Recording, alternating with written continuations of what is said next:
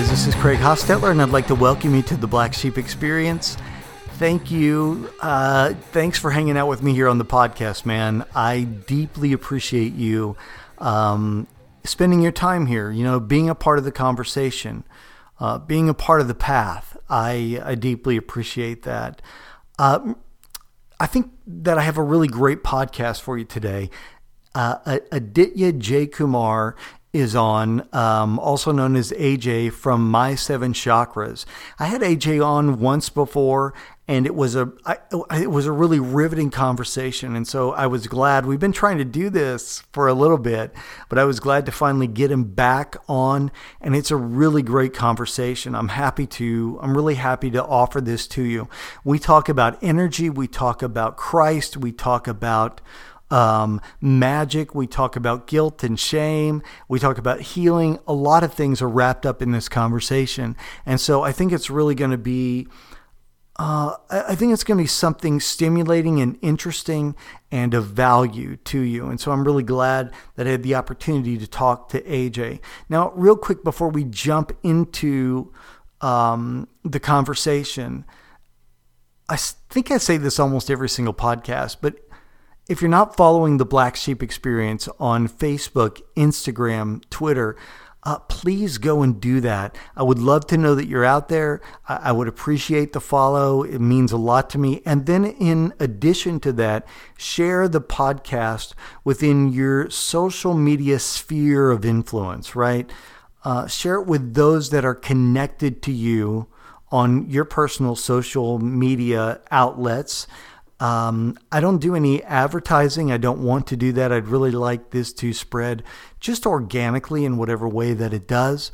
And you're a big part of that. And so I would really appreciate that. Okay, so Aditya J. Kumar, he's got an incredible podcast called My Seven Chakras.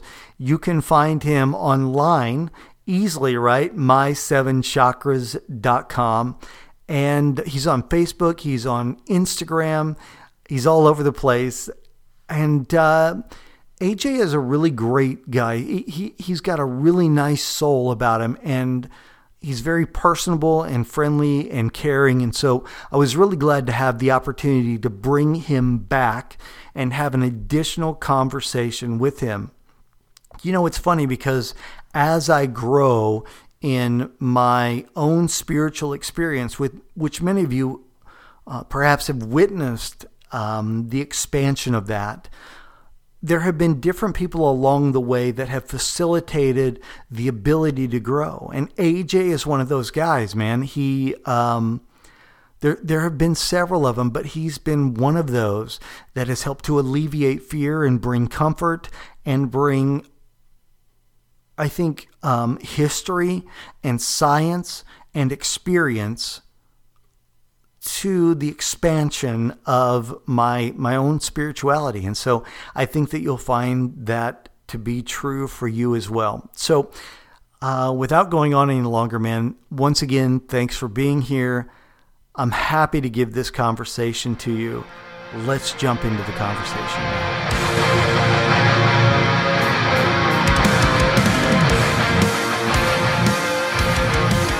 Hey everybody, welcome to the Black Sheep Experience. I am excited to have a returning guest, a good friend of mine, AJ from My Seven Chakras. Hey man, how you doing?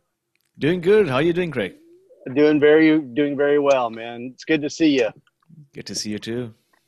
Yeah, so I love your podcast, man. You know that already, but you've been putting out a lot of really great episodes. So before we jump into that, let's talk a little bit about what you've been doing there. So I run a podcast called My Seven Chakras and been doing it for about 5 years now. Time flies. But, over the years, done 376 episodes, crossed 4 million downloads. It's what I do is I have interesting conversations with people who are into practices like yoga, Ayurveda, Tantra, basically ancient practices for the modern mind. And the way that I got started was through an accident. So about in 2008, I had like a bad accident where I was on the bike and I ended up crashing. So I ended up in the hospital, and then a few months down, I realized that although I was able to heal to a certain extent physically, from an emotional standpoint, from a spiritual standpoint, there was still some trauma that I had to work on, and I was looking for a way to heal. And so meditation at that point did not come naturally to me because it seemed very elusive. And so I ended up going on YouTube, and I came across chakra visualization. And so just the visualization, the way of breathing, within 10 minutes, I was able to experience a shift. And I thought, if this is possible for me in 10 minutes, what else is out there? And that sort of, made me want to start the podcast. And one thing led to the other. And here we are. Here we are. Yeah. So what's interesting about that is the way that you, I guess, connected with that chakra healing. That was through meditation, essentially. Yeah, that was through meditation as well as, so different forms of meditation. So meditation, but also using your breath in a certain way and visualizing. I think when you combine all of that, it can really help you change your state. Because, if you look at yoga, there are 8 steps to yoga. And if you look at yoga, if the goal of yoga is the ultimate union, which is the going beyond your ego mind and connecting with the universe around you, that's the 8th step. And the 6th and 7th step is meditation. So a lot of people jump straight to meditation. It becomes hard because it's not easy, right? To control the thoughts. There are so many thoughts going on in our mind. But yoga has the blueprint. So what it says is, don't jump straight there. First, learn to control your body, which is the asana, which is what we see a lot in the studios all around us, yoga as we know it. But after that, there's also learn how to control your breath, which is the pranayama, the breath work part of it. And it's easier technically to control your breath compared to attempting to control your thoughts, but also it's really powerful, which is what I found over the years. Yeah, that's interesting because I stumbled across a teaching today, actually, oddly enough, about, I think it was called the 8 limbs of Raja Yoga. Is that right? Yep. Yeah. So is that similar to what you're discussing? I know it's a little different, but it's in the same, I guess, territory, right? I believe it's the same. So this the 8 limbs of Raja Yoga, 8 limbs of yoga, as shared by Patanjali, who wrote a book about this. Although it was expounded much before than his times. Yeah. That name came up actually, along with Vivekananda and some of the others that we are familiar with. So so I'm kind of diving into some of that. And it's interesting because I've been, as you know, my foundation is Christian. And we had a conversation before. I think that your mother maybe was Christian, right? Yep. Yes. Yeah. So you have still is. Yeah. So you have a lot of experience with that, knowledge about that. Yep. Yeah. So that's my background. But as I've been expanding, one of the things that I've been looking into are some of the practices that have magic within their system. And, shamanism, witchcraft, all those kinds of things. And meditation is a very heavy part of that, which I found interesting because as a Christian, it was all just the devil, Yeah. But when you dive in, it's a lot more than that. There's a lot of energy and meditation and concentration and those kinds of things. Yeah. So when we talk about some of those, I don't know if you want to call them esoteric or just things different from evangelical Christianity. Yeah. There's really a whole field of exploration out there that doesn't have anything to do necessarily with even spirit. It's more of a very natural part of our world. Am I right about that? Oh yeah, absolutely. I mean, I think all religions have a shamanic root. Right? Even Christianity, if you think about it, it has some level of shamanic heritage, although people at a certain point chose to ignore that. What the shamans did essentially was they went out in nature and they connected with the universe, and they were very curious and wanting to ask questions, not limiting themselves to rules and regulations and the status quo, but just going out there, connecting with nature, connecting with animals, and realizing that, yes, there's a universe there, but the universe within us is just a mirror of the universe outside of us. And I think through these trials and uh, testing and a lot of experimenting, they were able to discover some of the universal truths that are out there, which is, stuff like meditation, stuff like movement and how it affects your body, and how certain, like herbs and plants, when you consume it, how it influences our state and our physiology. And so I think these are commonplace, whether you look at ancient India, whether you look at ancient Tibet, whether you look at ancient China, ancient Nordic countries. Right, there's a lot of similarities that one can draw. Is that people in general, the shamans, were very close to nature, and I think we should all go there as well. Yeah, that is interesting because so whenever we talk about shamanic roots, Yeah. we're not talking. I think that for a lot of people in the West, when we hear the word shaman, we immediately think of like the indigenous Yep. Indian tribes and things. Yep. Yep. But that's only a branch of it. I mean, what is shamanism really at its core? Yeah, that's a wonderful question, right? It's like it's very true. When you think shaman, you think indigenous. But I had the other thought the other day. When you look at indigenous, is like a person of that land. If you really Mhm. think about it, every person on this earth belongs to some land, right? Like in a Right. way, every person is indigenous. It's just that they're discovering and rediscovering and remembering their roots. So, somebody who is would consider themselves Caucasian, well, they're from some land, right? Maybe they're from Right. ancient England or ancient Nordic lands, or they're from ancient Rome. Um, and if you really look back then you would see, people worshiping the sun or the moon or certain deities that they were trying to draw from. And I think what people realize is there is a sense of energy around. Maybe you not call it God or goddess, but Hmm. there are certain primordial energies that are so powerful that they can really benefit and heal us. Like one energy that comes to my mind is fire. I think fire is really respected and considered sacred and worshipped as well as feared in many places around the world. And it's true. You look at fire, if you don't know how to work with fire, you can burn yourself, you can burn your house. But if you know how to work with fire properly, you can warm yourself, you can make food, and you can protect your entire family from wild animals, right? So Hmm. fire is one, the wind is the other, water is the other thing, and all these elements, I think, they can destroy us, but they can also purify us, and that's the beauty. But to your question, I think all of us, in some way or the other, are indigenous to some land on this earth, and you know, Hmm. we need to go back to our roots.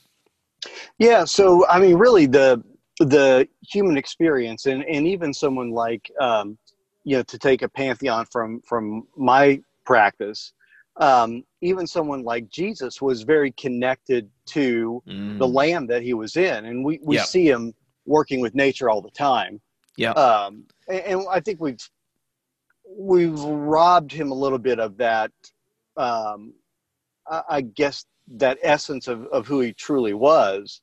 yeah. But in reality, I mean, we are all very connected to everything around us. You know, one of the things I've been looking at is like quantum physics, Yeah. and it's really incredibly interesting because the idea behind that is that we are all connected to everything, literally Hmm. around us. Everything is energy. Yeah. Can we speak to that just a bit? Well, absolutely. And also to your point, I do agree that Jesus did connect with aspects of nature from time to time. And if we don't read between the lines, we can get confused. We might end up focusing on the wrong stuff. Hmm. But things that come to my mind is, if you remember, when was it his uncle or somebody baptized him Hmm. and put him under the water and brought him up again. He went in as one form, but when he came out of the water, he was a different being or a different expression of himself. And I think water is extremely purifying. In India also, if you look at the Ganga, which is the most holy river in India, people spend their entire lives yearning to go to that to the Ganges, to the Ganga, and immerse Hmm. themselves, because once the person who goes in is different, the person who comes out is different, because they are purifying their aspect, their emotions, their trauma, their spirit all over altogether. So that's one. The other thing is the fact that Jesus was in the desert, right, for how many days? 40 days. Hmm.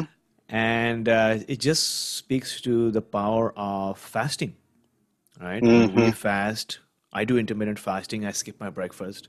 But when people stay away from food, their body is able to utilize the remaining food inside and really, uh, you utilize the energy on stuff other than just digestion, which could be sleep, which could be boosting immunity, but more importantly, which could be accessing higher realms. And I think that was one of the factors where he was in the desert, there was no food, that allowed him to have spiritual connections with the universe. So that's something that's very, very interesting as well. But yeah, you asked me about how we are all connected. And yeah, I truly believe that we are all connected in one way or the other. But it's just this temporary separation that we have, this ego aspect of ourselves that keeps us in our comfort zone and in our confines. But practices like meditation and breath work, for a brief moment, give us a glimpse into what the truth is, which is we are all connected. We feel this joy, we feel this bliss, we feel this happiness as soon as we come out of a meditation, right? Because we are not Hmm. separated, we're not alone. Hmm. Yeah. And there's another really, I think, interesting part of that. So if we are energy, and if everything around us is essentially energy, and I mean Yeah, literally the ground, the air, I mean it's all energy. yeah, So and the chakras themselves are energy centers located within us. yeah, So one of the things I don't think that we probably do great with in the West is working with energy, yeah, our own, the energy that surrounds us. And there's some things about that are confusing, even for myself. yeah. For instance, there's inherent energy within breath work, right? A prana, right? Yeah, yeah. Yeah. Okay. So, but I guess I don't understand why that is. It seems a little primitive, but I know people will attest to the way that it's changed their life. So what is that Mm. exactly? Yeah, that's a wonderful question. So sometimes I feel that breathwork is not the apt word, because when you say breathwork, what somebody who's new to breathwork will see, well, you're just breathing, right? Uh, Right. Pranayama, on the other hand, suggests that not only are you breathing in and out air, but you're breathing in and out prana. And prana is a life force that nourishes us, that gives us life, that makes us excited, that allows us to express our truest self, our highest self. And so, if you look at the Latin language, when you want to say breathe in, you say inspirare, right? So Okay. inspirar, which means that if you breathe consciously, you're getting inspiration, you're getting nuggets of wisdom, you're getting excitement, you're getting passion, you're getting joy. To breathe out is expirar, right? And so, as the name suggests, when you breathe out too long, you expirar, you expire, or you die, right? Mm. But in a form of breath work that I do, when you breathe out and you hold your breath, that's when you're able to press pause on your breathing. You're able to take a break, but you're able to attain a state of blissful connection, which is priceless. You get to connect with your higher self, so to speak. But yeah, when you just breathe consciously, when you take control of your breath, you can totally not just experience these higher states of being, but you can actually take control of your life. And we can go further if you want, but that's the idea. Yeah. So let's talk about, I guess, a little bit about. So this is a practice that I'm really, really am interested in, Yeah. and it does seem a little bit elusive to me. Mm. Um, Yeah. you know, I think that there are depths to us that Yeah. we can achieve through this. Yeah. So how do you begin that, and what are the kind of the stages that you go through along that path? Oh, absolutely. Um, My goal and my hope with this is to make it as tangible as possible. Because obviously there are two aspects to this, right? There's a spirit, but there's a science also. And there's a enormous amount of science that's coming out of the research that's been done within the field of breathwork. And to put it very simply, we've got our autonomic nervous system, right? And so you've got the sympathetic nervous system and you've got the parasympathetic nervous system. So the sympathetic nervous system is the fight or flight. Oops, sorry, there's some. Okay. So the sympathetic nervous system is the fight or flight. So example, back in the day when we were in front of this saber-toothed tiger, we had to run. The energy cannot be in the brain. You cannot think and rationalize and analyze. Wait, is this a good tiger or is this a bad tiger? Does this tiger have an ego or is this a tiger unconditional? The tiger is going to eat you. So the focus has to be on your hands and your legs, right? You have to run. So then there's an aspect of our autonomic nervous system, which is called the parasympathetic nervous system. So let's say you're 2 kilometers from the lion or tiger, you're safe. You cannot be in that state of stress all the time. You cannot be in a state of chronic stress all the time because guess what? Your energy now needs to go from your hands and legs into your stomach to digest, into your brain to rationalize and think and create and explore, right? So our autonomic nervous system is beautiful because back in the day, it was able to switch between sympathetic and parasympathetic. The problem now is that we are not running away from that tiger. We are running away from deadlines. We are running away from our jobs.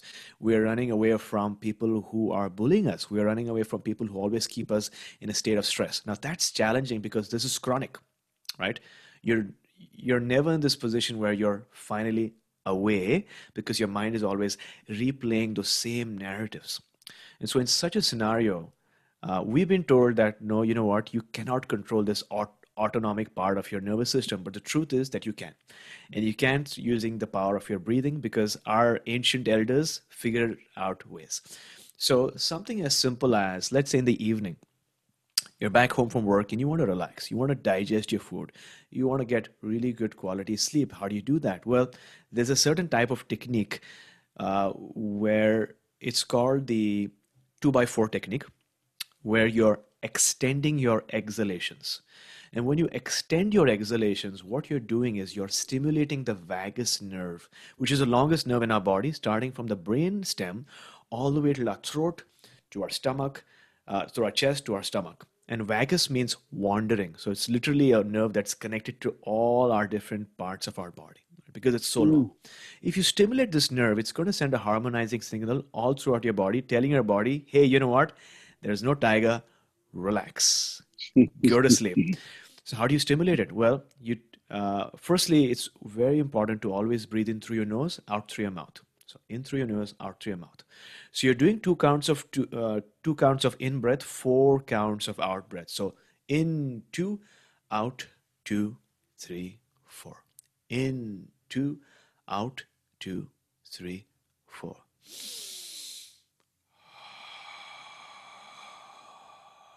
Now, when you extend your exhalation, that is the most effective way to stimulate your vagus nerve. Within 3 to 4 minutes, you will feel so relaxed. You'll feel so calm. You'll just fall asleep. Like yesterday, I did that. I did that breathing because I was doing a live stream. I didn't realize that. Then I tried to do some work. I was so sleepy, but it works, So that's just one of the techniques, but there are different techniques to stimulate different aspects of your being. Let's say in the morning, you want to go to work, you want to be energized, you want to do well in that brainstorming session. Don't do this breathing, do another form of breathing that will make you alert, that will activate your sympathetic nervous system, if that makes sense. Yeah, it does. So one of the things, so I've been studying some witchcraft and some magic traditions and exploring what it is that they actually believed as opposed to what I was told they believed, right? Right. And they're pretty eclectic where they borrow from just about everyone that ever existed, really. So, but there's a lot of really interesting stuff in, and magic seems to be something, for lack of a better word, that was alive in almost every single culture. Yeah. But one of the interesting things about it is the idea that everything is so deeply connected. Yeah. and that everything is energy. Now, Yeah. their idea is that, and obviously different, there's different magical styles, and some are more, I would say crude or selfish, but there's others that believe that they can direct and work with the present energy around them. Yeah.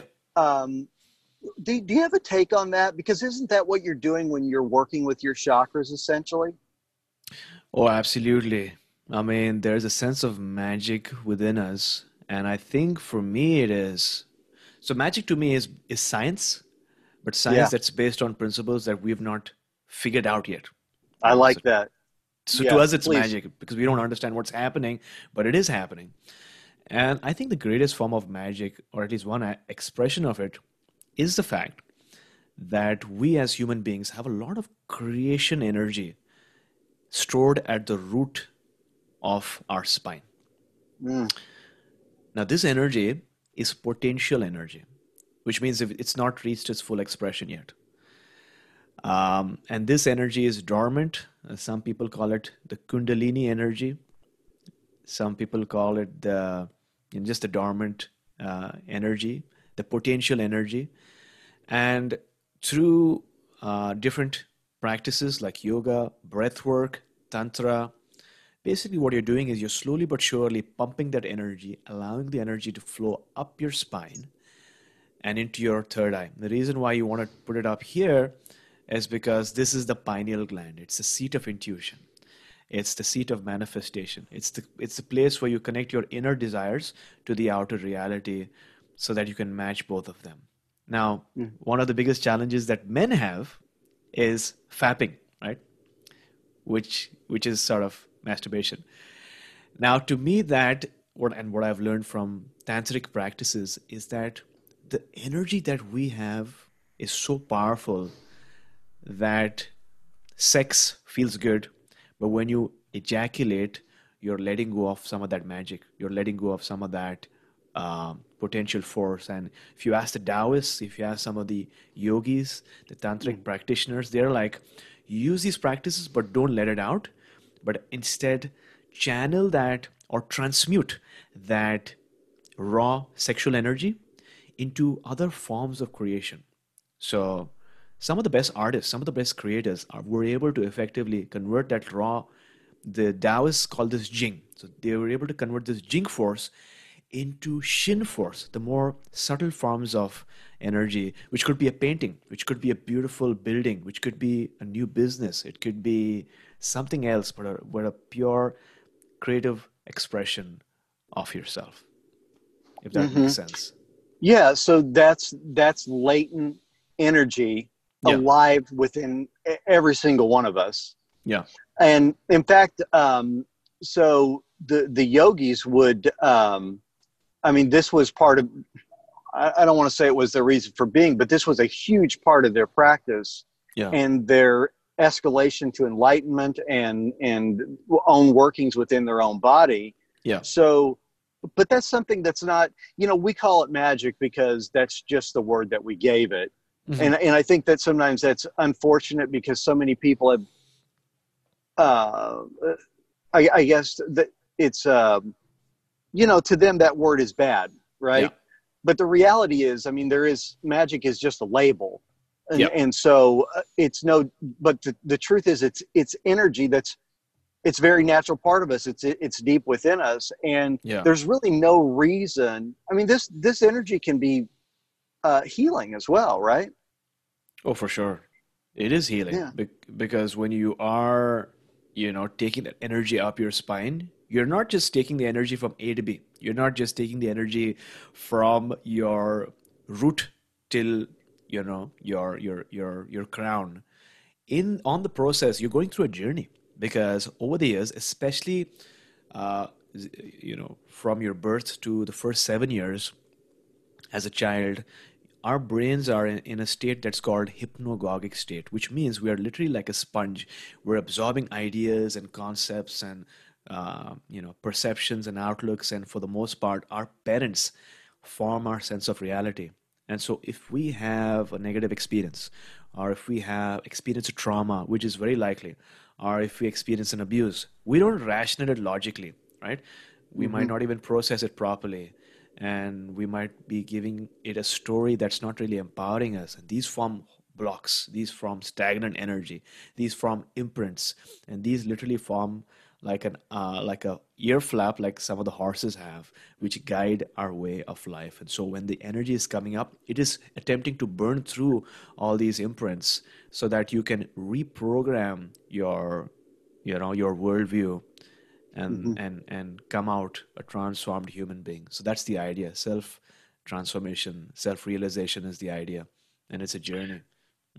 Yeah, that's man, I the I talk a lot about the superimposed ideas Yeah, that rest on our mind, right. the things that people imposed upon us that now, we just think, well, that's real, Yeah, yeah, whatever it is, it doesn't matter, but it's a negative thing that's holding you back from life. very Now, true. so many of these practitioners, their brain waves. I just saw a special on the Gaia channel about this. So their brain waves actually function at a little bit different level, Yeah. and that's where energy really moves. But Hmm. you sort of have to get to that place where you, I don't know, become available to that, maybe, or Yeah, is yeah. that fair? Yeah, I mean, when it comes to brainwaves, it's such an interesting topic, but most of the time during the day, our brain is in what is called as beta, right? So Hmm. beta is where you have a little bit stress, you're actively thinking, you're very logical, right? You're very rational because you want to get from place A to B. You don't want to cross the road when the light is red, and you'll be literally Right.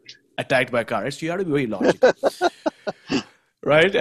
Right. But when we are in a state of meditation, when we are more relaxed, our brain goes from beta to alpha. That's more. I'd say more in a more. So the frequency is a little bit lower. When we Hmm. go into deeper states of meditation, we go into what is called theta. Now, the theta state of brain is where it's sort of like this hypnagogic state, which I mentioned earlier, where we're able to really absorb new content, new concepts, new ideas, but also you're able to let go of stuff that is no longer serving you. You're able to reprogram your mind, so to speak, and it's a very powerful state of the brain. And then further than that, all the way down is delta, which I believe is what you experience when you're in a deep state of sleep. So yeah, I mean the idea then of meditation, of yoga, of breathwork is to gradually, systematically, slowly take your brain, lower the frequency, so that you're able to be in this state of self hypnosis. I mean, hypnosis is doing the same thing. It's basically what it is it's reducing the frequency of your brain, getting it theta, so that you're able to reprogram your mind, clear off all the negative imprints, and really transform your life. And then there's another state which is called gamma, which is the highest state of frequency. It's higher than beta as well. And gamma Hmm. is what you would associate with people who are in a flow state, right? People like painters and artists and creators who don't really have to think about what to paint. They are in a different state altogether, and they are in a tunnel. They are flowing. They are going from one idea to the other. They are letting their brushes unfold. And I think that is, there's definitely a process. Every artist has his or her own process, but it's definitely fantastic to watch how it unfolds. Yeah, and so when we get to that state, I mean, that's when we have our greatest creative power. Yeah, I would assume the deepest sense of peace and clarity. yeah, Um, and one of the things that I watched in the special is that these yogis, now of course they've been doing this for a long, long time, right? But they can get to that state. I mean, almost just at will. yeah. But for a beginning practitioner of meditation, that's a process, right? Yes, absolutely. And it is a process for sure. And the reason why people who try to attempt meditation initially find it hard is because it is hard. It is step number 6 and 7 in the pathway of samadhi, or the pathway of uniting with the universe around you. And that is why people who do breath work, yogic breath work, pranayama, are able to experience these states even more easier. I mean, I do these Zoom sessions on Sunday mornings, where we do these multiple rounds of breath work, and you'll be surprised that people, even for the first time, they're able to see colors. They're able to Mhm. experience states, because we're doing the breath work, the conscious breathing, but we're also doing what is called the breath holds. When you hold your breath in a certain way, you are influencing so many different physiological functions in your body that you can't help but experience these states. And also, the practice that I do is called a soma energized meditation, and that includes certain types of music that is not only uplifting, but it is scientifically engineered to change your brain frequency, and so you're able to enter these altered states much more easily. So I think it's more geared towards beginners, because you're not just using your breath, but you're using intention setting, but also the music. The music makes a huge difference. So these are altered states of consciousness, essentially. Absolutely. All right. So something I didn't know about, and I want to ask you about. So these Sunday morning Zoom sessions, what is that exactly? Give me some details. Yeah, so the Sunday morning sessions are an opportunity to first connect with community. A lot of us are stuck at home during this pandemic, and for the most part, restricted from the social connection that keeps us alive. We're used to meeting Mm. friends and family and going for dinners, but you know, things are improving, but for the most part, it is restricted. And so this is an opportunity to connect with people around the world on Zoom live. We do a mixture of things. So one of the things we do is we do what is called an ambidextrity dance along with ecstatic shaking. If you see around the world, when a dog wakes up, the dog is shaking. Animals shake, but humans, for some reason, we want to look good, we want to look normal, and so we don't shake. Shaking helps you release a lot of the trauma, stuck, stagnant energy that has collected in your body, especially over the night when you're sleeping. And so we start with that. There's a lot of shaking. You'll see people initially they're a bit shy, but then they let it out. Yeah. This has the effect of warming you up. This has the effect of getting those wonderful juices like dopamine and serotonin and oxytocin going in your body. You feel happy, but also you're beyond your comfort zone. Then we might do some different yogic styles of breathing, alternate nostril breathing. Not sure if you've done it already, but what that does is it clears your nasal passage, allows you to smell better, but also it balances both hemispheres of your body. Then Hmm. we might do a deep meditation breath work, which helps you really relax and harmonize your body. Similar to what I mentioned in the start, the 2 by 4, which Hmm. activates your parasympathetic, the rest and digest part of your being. And we do a lot of breath holds. Breath holds, like I said, help you activate your stem cells. Now, if you know, the stem cells in our body are magical cells, so to speak, because they're able to transform into any other type of cells, hair cells, bone cells, organ cells. But the stem cells do not like a lot of oxygen. They don't like high concentrations of oxygen, because of which they go inside our bone marrow and they're literally hiding there. But through yoga, through systematically reducing the oxygen level in your body for a short period of time, the stem cells are able to proliferate, roam around your body, and do cellular healing and cellular repair. And over a period of time, there are scientific studies, peer reviewed studies, that suggest that if you do these practices over an extended period of time, you can live longer. And I'm sure every one of us wants to not only live longer, but also have better quality lives, right? And so that's what we do on Sunday morning. So how do people get involved in that? Well, to get involved, you can just join my Facebook group. That's where we have these wonderful conversations, and I make announcements for our sessions as well. Okay. That sounds amazing, honestly. Yeah, So, I'd love to invite you for one of our sessions. yeah, I would love to sit in on, and be a part of that. I Yeah. really do believe that there's a lot of value to this, and I do deeply throughout the course of my life, I've always been very in tune with energy of plants or trees, or the energy that's in the air. In fact, I used to say to my wife a lot, just feel the air, Yeah. feel it, feel what's in there, not realizing that I was connecting with the energy. And in fact, I can't remember. It's a book I have on Buddhism. I think it's Han, but he says, if we can connect with the energy in the air, we are connecting with the ground of being that created that energy, which is God, right? Yeah. And I thought that was really cool, because that's what I experience as well. Right. So to bring that around a little bit now, my tradition, and I know a lot of people get upset with me because I'm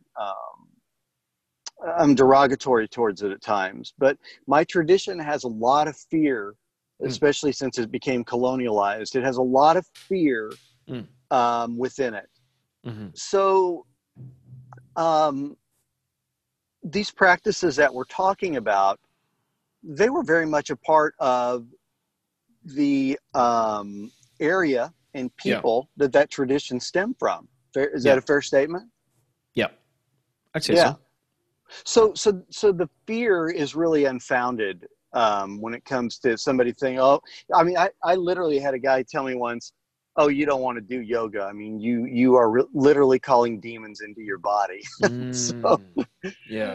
So how do we deal with that fear from an intellectual level? Yeah, that's a good question. And I think for the most part, fear stems from two things. One, you have fear because you've experienced something, you've touched something that's hot, and you know that it's hot, you're not going to do it the next time, so you fear that.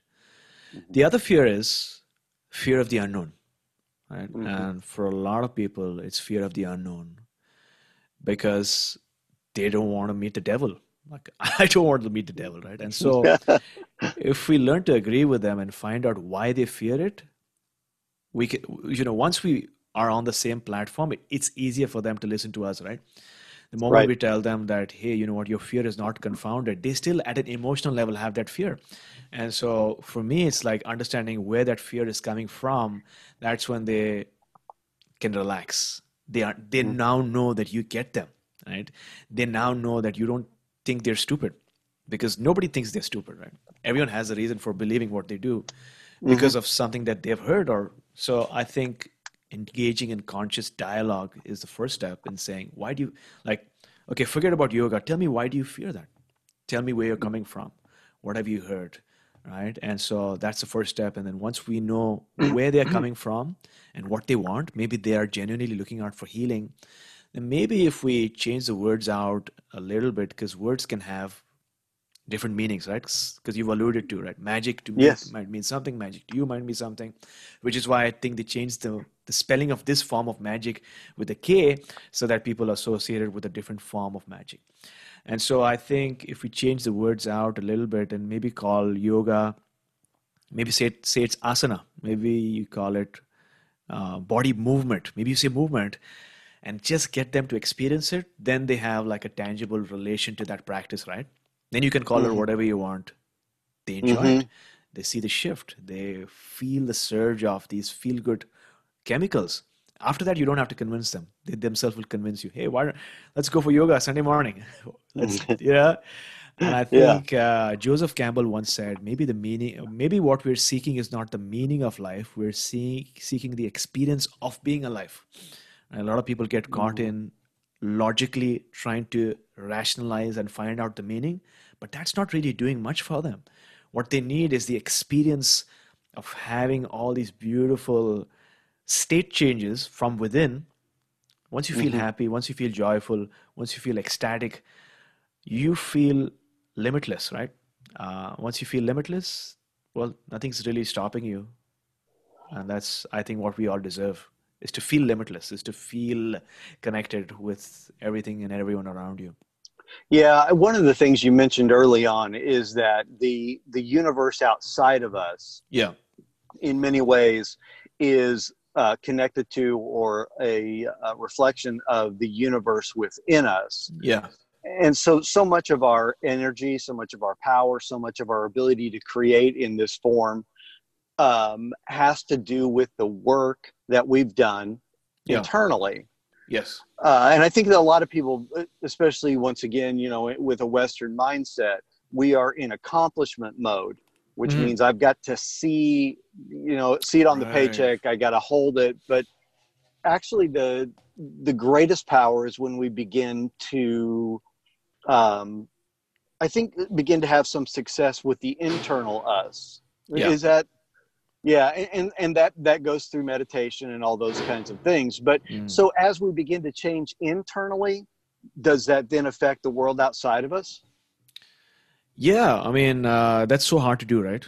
Because the feedback that we get from around us is so believable.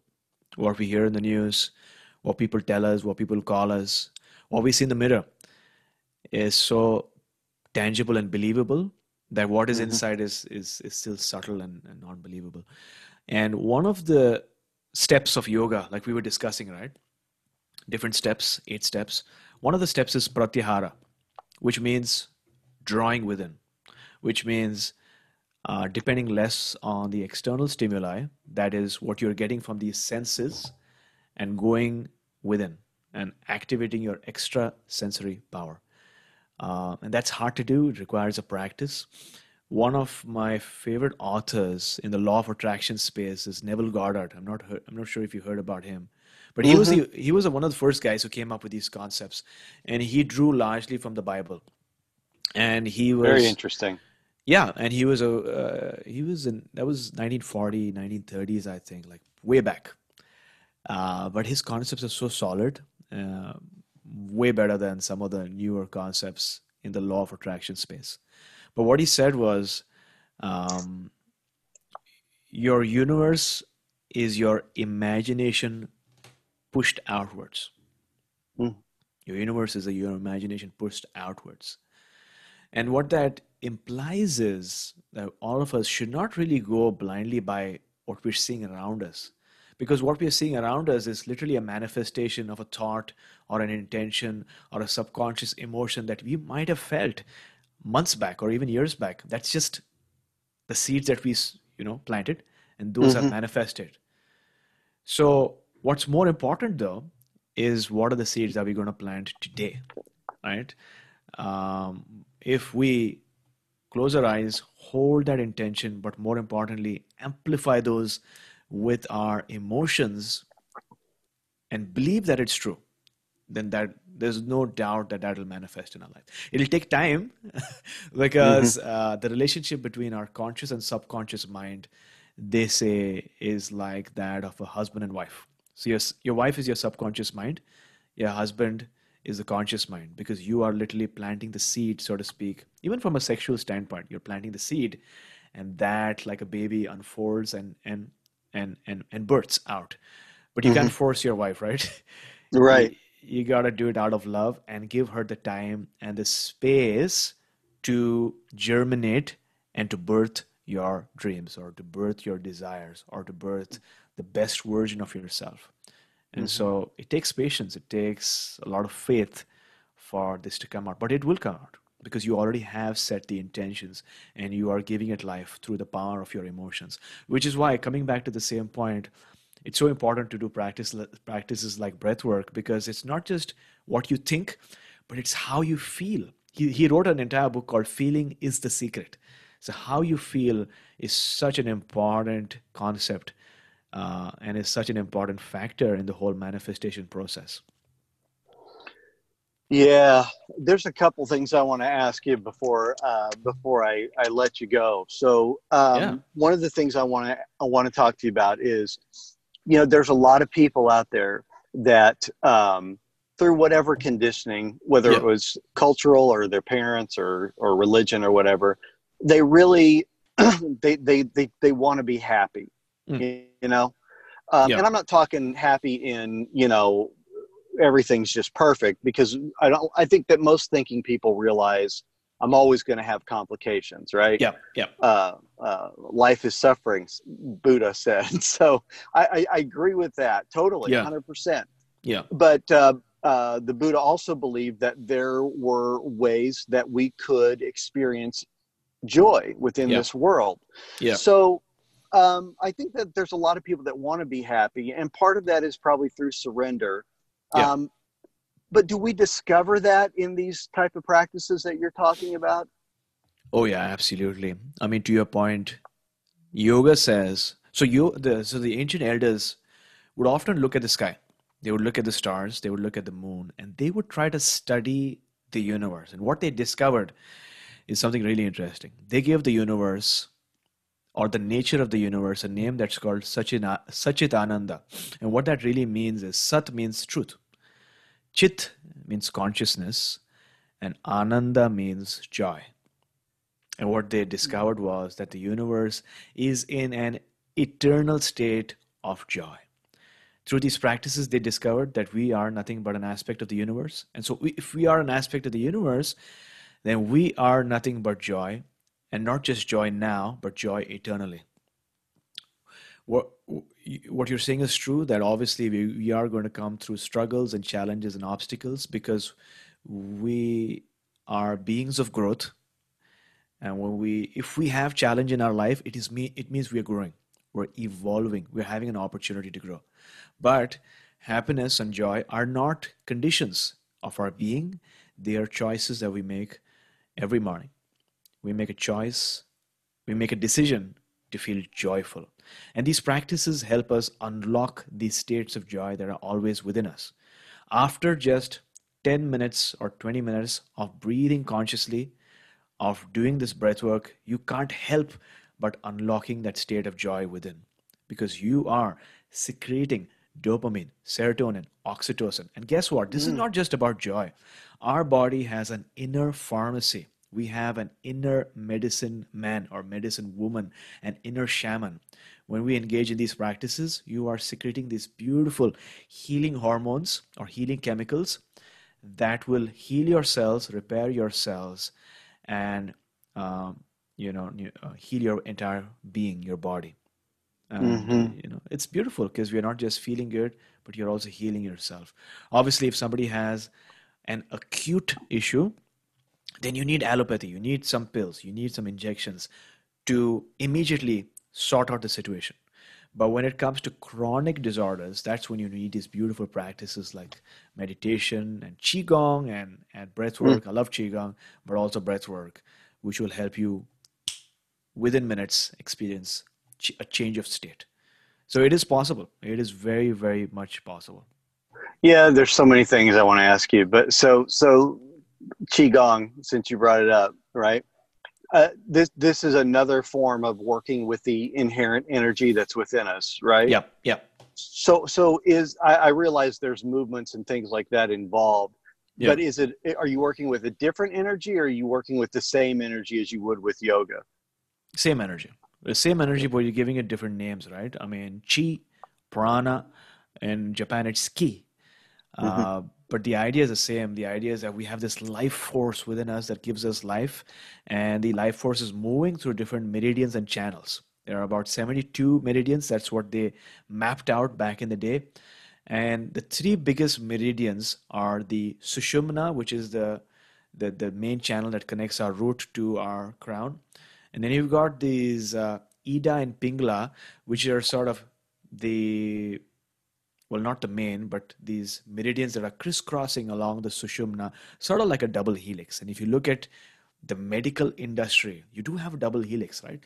I forgot Hmm. what it's called, but there's definitely a name. If you look at ancient Egypt, you have that double tetrahedron, right? And if you look Yeah. at all these ancient places, they knew they knew the importance of these energy meridians. And so, to your point, when you're doing Qigong, you're using movement and you're using breathing and you're using your intention to move your energy once again. It's very simple. When your energy is stagnant, when it is stuck, that leads to discomfort. If you don't do anything about it, that leads to illness. Don't do anything about it, that leads to disease and death. But the beauty is that you can get the energy to flow once again. And that Mm. starts by some movement where you're calming your mind, you're relaxing your nervous system, and then you're attaining a state of bliss and happiness. But does not mean that you don't have any problems. It's just that you're looking at those same problems differently. And Wayne Dyer once said, when you change the way you look at things, the things that you look at, the same things that you looked at before, those begin to change as well because you're Hmm. looking at it from a different perspective, from a different vantage point, from a different state of being. So it's powerful. Yeah. So probably last discussion here, but I gotta pick your brain on a couple of things here. Oh yeah, of course. So you grew up in a household that was had a little bit of mix whenever it came to culture and religion. Yeah, So you know quite a lot about the Bible. You brought it up a few minutes ago. You yeah, know quite a lot about Jesus as well. yeah, So not everybody looks at those pieces of that piece of literature and that individual the same. yeah, Doesn't mean they don't believe in them mm, or the message that's within them, yeah. but they view them a little bit differently. So um, let's talk a little bit about some of those alternative ideas that I know Mm, that you're pretty familiar with. yeah. We can start with Jesus, or you can start with the Bible, whichever one is more, Okay. interesting to you at the moment. Yeah, I mean, I think Jesus was an ascended master. There's something very sentient and powerful about him. He always Hmm. spoke about unconditional love, whether it's for animals or human beings, forgiveness, kindness. He did a lot of healing, healed people, whether it's from leprosy or being blind. And so, whether or not you believe in the entire church, I do encourage people. Like, I've got a one on one relationship with Jesus for sure, Hmm. because I draw a sense of healing, a sense of um, love from Jesus. I don't know what that is, but it's definitely there. And I think Hmm. that there's a lot about Jesus that we don't know yet. And when we do find out, we'll be enamored by his magnetic presence. I feel a lot of stuff has been hidden, but when it does unfold, it's going to be wonderful. Well, we know that there's definitely some things that have been hidden, and Yeah,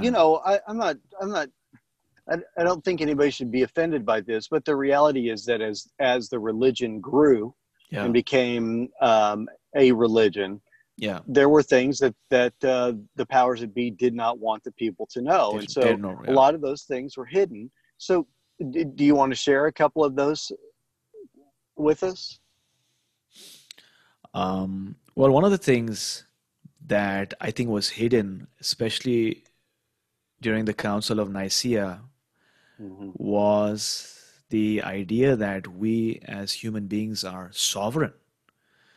We as human beings are eternal, Hmm.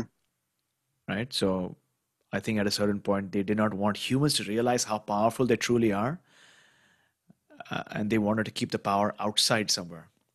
And I Hmm. think if you read the Bible from time to time, you would realize that Jesus did in fact want us to realize that we have an aspect of God within ourselves. Yeah. And the when we say that, some people might feel it's blasphemous, but the truth is that once we realize that we have God within ourselves, it becomes much more easier to realize and recognize God within others, right? Hmm. It all comes back to love. You can't love somebody unless you love yourself, right? Self love is the most important thing. In the airplane, you can't help somebody unless you put the oxygen mask on your own Hmm. self. And what better way to then to declare that you are God or you have an Hmm. aspect of God within your own self? If there's an aspect of God within yourself, you won't have that junk food, right? Hmm. Because you realize how sacred this vessel is. If you realize that you're an aspect of God, you won't be judgmental on other people. You won't call the other people's names. You will find an opportunity to be kind to others as well because you are God and you have something to live up to, right? Hmm. So I think that's one message that definitely Jesus wanted to pass. But there are so many other messages also, right? Yeah. One of my favorite passages, and it became more so as I as my spiritual life expanded. But Yeah. there's a section of scripture where Jesus is talking to his disciples, Yeah. and he asks, who do people say that I am? And a couple of them, gives a few answers. They say this, they say that. And then he asks, well, who do you say that I am? And Peter says, you're the Messiah. You're the Son of the living God. And Jesus says, I think, something so great, because he says, flesh and blood hasn't revealed this to you, but my Father in heaven. And so when you look at that, what Jesus is saying is your own mental capacity didn't come up with this. You didn't deduce this from putting things together and teachings. You literally had a divine spark within you that spoke it deep within. And what's great about that is, from a theological standpoint, because we're so pre and post conversion in our religion, but this is before any of that. And Peter still seems to be able to hear from God the Father, and God the Father is still speaking to common man. And so I just love that, because I think that so many of us, myself included, spend a large majority of our life feeling very disconnected from love, from divinity, from the essence of God that surrounds us. Yeah. And that separation is toxic. Very toxic. Very toxic. Yeah. Yeah. When I was a kid, I used to go to the church, and one thing that always affected me is that priest would say that we are all sinners. Mm-hmm. And deep down, I knew that I didn't do anything. Why am I a sinner as soon as I'm born? Like, give me a chance here.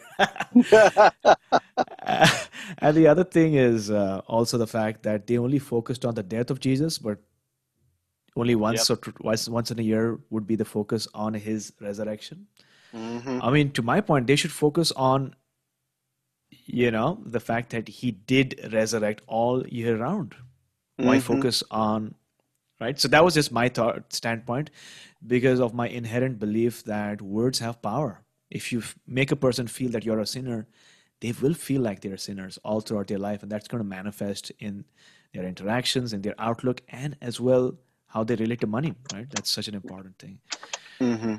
So yeah, I think we need to remember that we are not sinners, that we are precious beings and souls, and that we have an opportunity to decide our fate through our actions, through our intentions, through our behaviors. No matter where we are in our life, whether we've committed a mistake or wrong, we have within ourselves a power to change it through some conscious action. So it's a beautiful world we live in.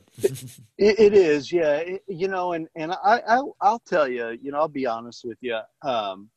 So, I came up through, obviously like the Bible Belt, Yeah. and I had a lot of conflict through the years, Yeah. not loving God, but being upset with the things that were said about him. Yeah. And I always had that very deep intuition. Yeah. Maybe I couldn't prove it, but when I heard it, I knew that's not right. That's not right.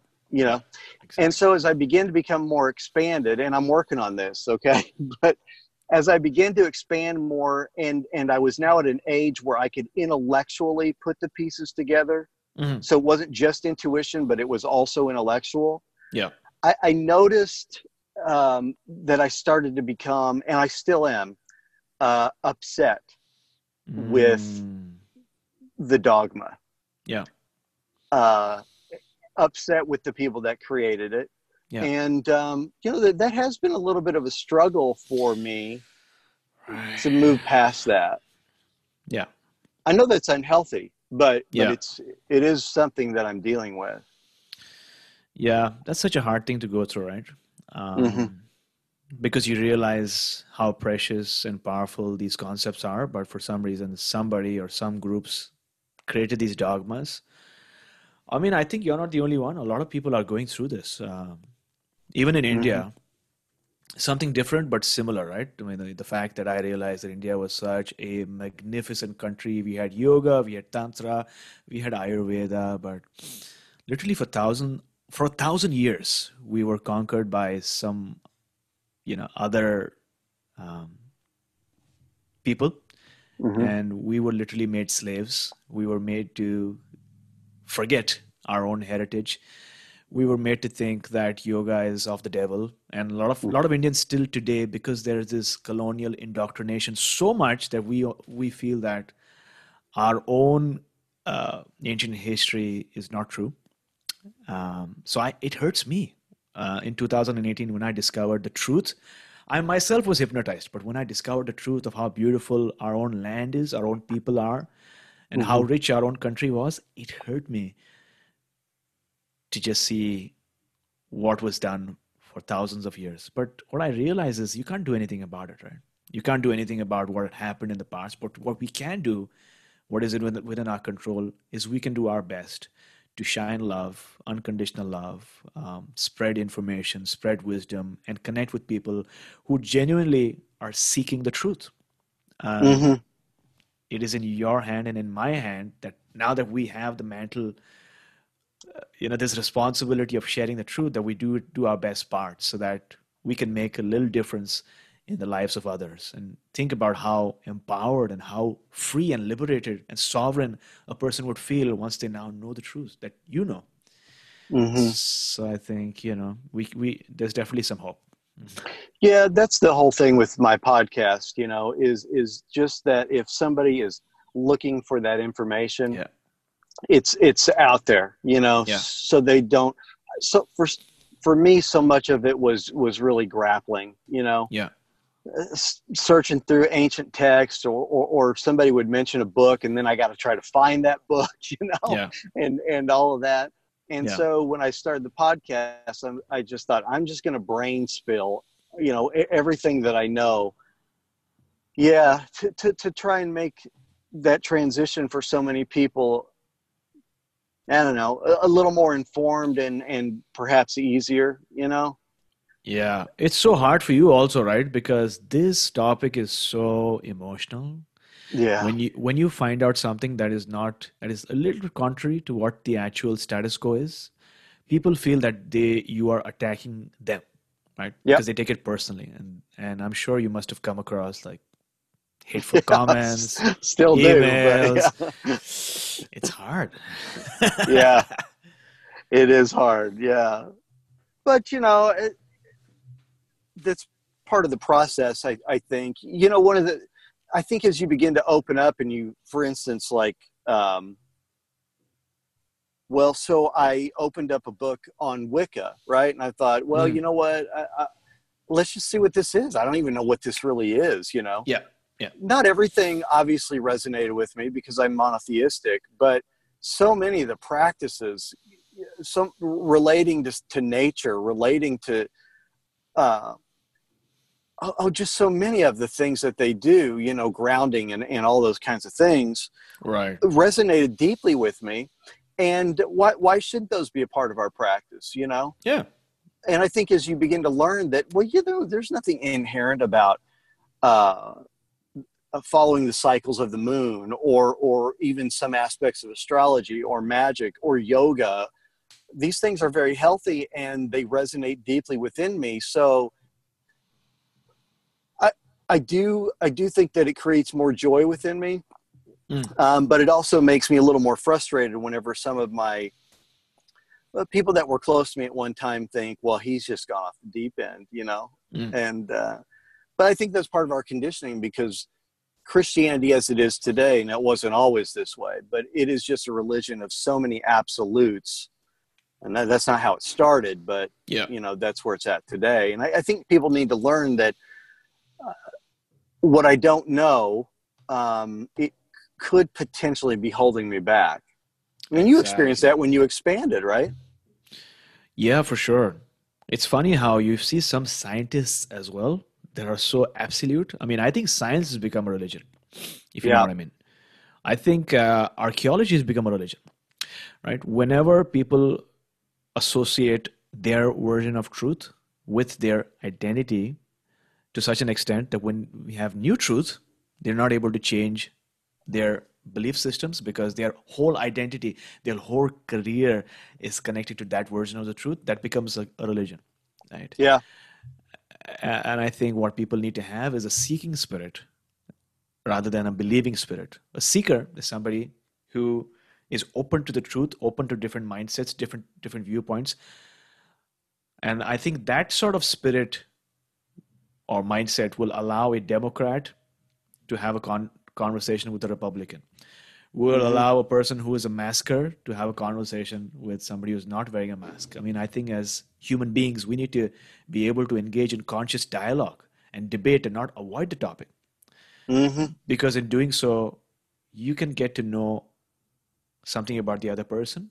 But maybe because if you didn't have some information, you can grow to the next level. So, I don't avoid debate and discussion, but I detach my emotions from it so that you can learn something out of it, right? Yeah, it's interesting. I just finished a book called Real Magic by a guy named Dean Radin. Okay. And he talks about magic, and he talks about case studies that he's done to prove it. But he has a section in there on science, and it's Right. why we can't believe science.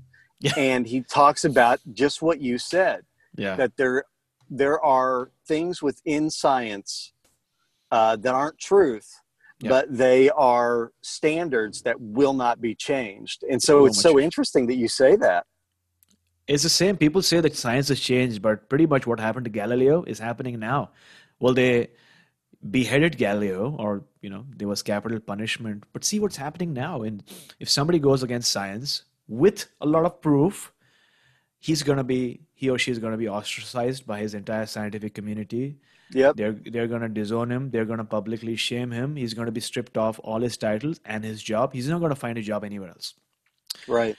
What's the point of living if you don't have a job, if you don't have respect in society, and if all your colleagues ostracize you? Isn't that worse than death?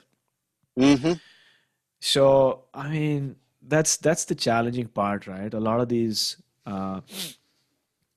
people are like well-renowned scientists and doctors, as well as archaeologists, are uncovering truths that we might not have considered. And unfortunately, I think in combination with politics and mainstream media, they're getting buried, right? So what do you do about it? It's so unfortunate. The good thing is that because of social media, a lot of people are getting informed and aware, and they're becoming smarter and more liberated, and they're supporting these people now. It's because we need to uncover the truth in whatever form it is. Truth might hurt initially, but at least you're better off than before. Yeah, it will hurt for sure, especially if you are attached or deeply connected with it in some way. So it sounds to me like what you have to do is you really have to follow your own heart. You have to follow what deeply resonates with you, because we know we've been manipulated. Yeah, we're still being manipulated. I mean, I'm sure you have your own opinion, but I don't know what Donald Trump really thinks. I don't know what Joe Biden really thinks. I don't know. We're never given the truth, and that's true in religion. It's true in enlightenment. It's true about magic. It's true about God. So what do you think? You have to follow that which most deeply resonates with you, or that inner voice. How do you do that? I think you're going to need to use a combination of both, right? Because sometimes your inner voice might fool you because you don't know which voice it is. I think you need to do you know what I mean? So it's so hard, right? Sometimes your inner voice might be your need to conform. Sometimes your inner voice might be a bias that you might not know about. So I think you need to do your rational research and find out do a lot of research, go online, read topics, read articles, speak to people, which I think is a big component. As well, then once you have the information, then use your intuition to sort of read between the lines and then make a decision, which works for me. I don't like to put myself under, buckets like, I support Biden, I support Trump. Right? Means in certain, I'm not a supporter of Trump, but in certain aspects, I do like him. Well, he speaks well. He is kind of funny on stage. He's a stand-up comedian in a way. So I mean, you don't have to reject the entire person. You can like certain qualities. He does have certain qualities. He does do stupid stuff on Twitter for sure. But No, it's a very honest and yeah, unbiased, view. I love it. I do. exactly. So let's talk a little bit about how people can connect. You've got so much available. Yeah, Let's talk a little bit about that before I let you go. How can people connect, and what are some of the things they can, really pull from sure. concerning you? Sure. I mean, for starters, I've got a podcast called My Seven is a Word, My Seven Chakras. So, for people who are open to the truth, wanting to learn more about yoga, ancient wisdom, and most importantly, how you can relax yourself, feel better, then they can go to their favorite podcast app and just type My Seven Chakras. It's on Hmm. Spotify, it's on iTunes, Google. My Seven is a Word, Chakras, Chakras. My Seven Chakras. And if they want to join our Facebook group where we have these, uplifting conversations, I do a lot of breath work. I make these announcements. And every Saturday, by the way, for people who are new, I do a 99-cent intro workshop. So for people who are on the fence, who want to get a glimpse of what this yoga is all about, 99 cents workshop. So that's all in our Facebook group. That's my7chakras.com/tribe, TRIBE, my7chakras.com/tribe. It's a closed group, so hit request and I will welcome anyone who wants to be part of our community. So I those two like things. that. Yeah. Yeah. Um, yeah. Gosh, man, I love your website too. So let's talk about that. There's a lot on there. The Yeah. podcast is on there, Podcast on that. information about you. Yeah. Um, and then more, for some people, they didn't, by the way, we did a podcast earlier where we just talked about the chakras. And so people who don't know what those are, there's a lot of information on your website about that as well. Yeah, absolutely. And the reason why I named my show called My Seven Chakras is not specifically to talk about the chakras, but to me, chakras is our journey. It's our personal Mm. journey, it's our personal evolution. And so my goal was when somebody says My Seven Chakras, they look at the mirror and they look at their image in the mirror and they realize how much potential they truly have. But not only that, how far they've come, maybe from 5 years back or 10 years back, and to be proud of themselves and to really love themselves. Mm. Right. So that was the idea behind My Seven Chakras. It's not about me. It's not about AJ, the one who's talking right now. It's about you. It's about you, getting to create your own journey of My Seven Chakras by listening to these conversations of people who have gone through darkness but now have come out in the light. So if they can Mhm. do it, you can do it too. That's the idea. Yeah, I love your podcast, man. Thank you, I sir. love it. It is so good. Yeah. So, AJ, thanks so much for being on again. You are Thank you. just, I mean, just a bright light, man. I just love to talk to you. So, Takes one to recognize one, I love what you're doing. I love thanks. that you're like a renegade and going and holding the you're the bearer of light and you're shining the light on people who need it, and that's important, right? And it requires courage, it requires sentience, but it also requires empathy. And so, thanks a lot for doing what you're doing. No, thank you, man. I really appreciate that. Thank you very much. So, Yeah, hang on the line for just a minute. I'm going to close it out, but I want to talk to you afterwards. Okay. perfect.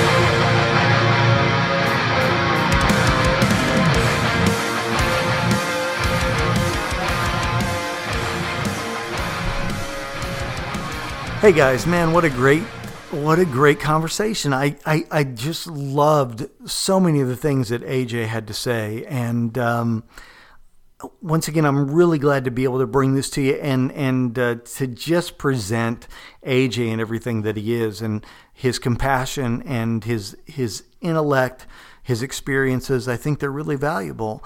If you want to find AJ online, I think my7chakras.com.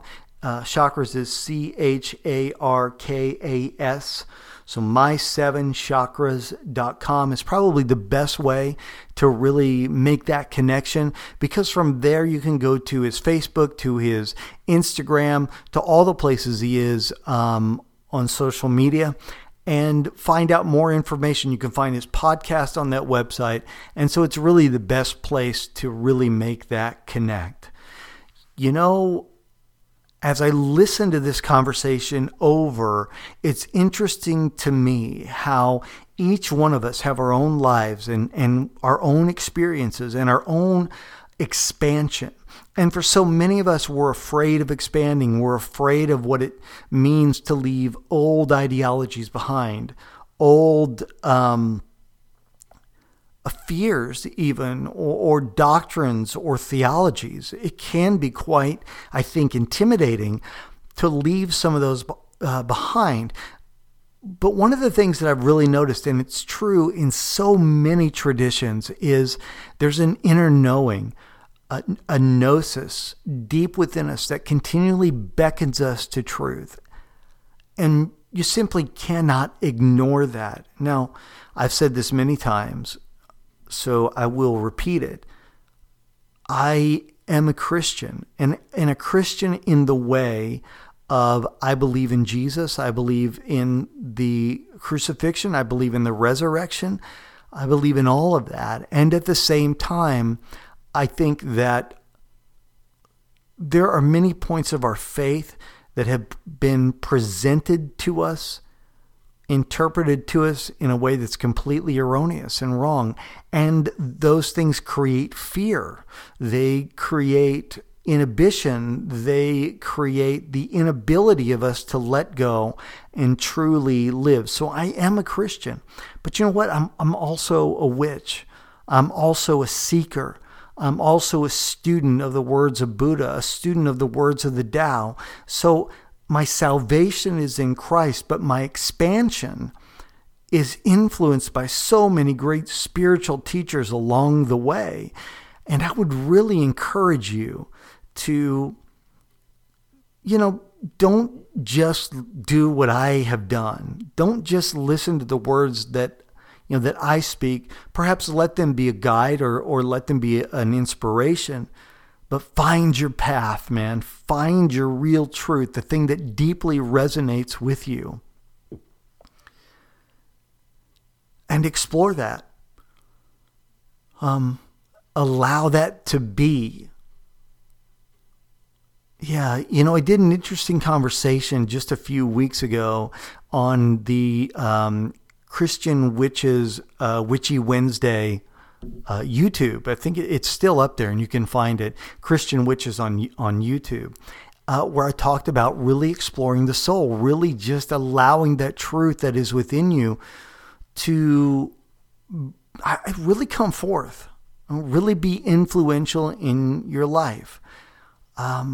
Every great spiritual leader, biblically, follow the deep knowing within them. All right, guys. So that's it, man. I'm going to let you go. Hope you enjoyed the podcast. I'll catch you later in the week. Blessings. Done.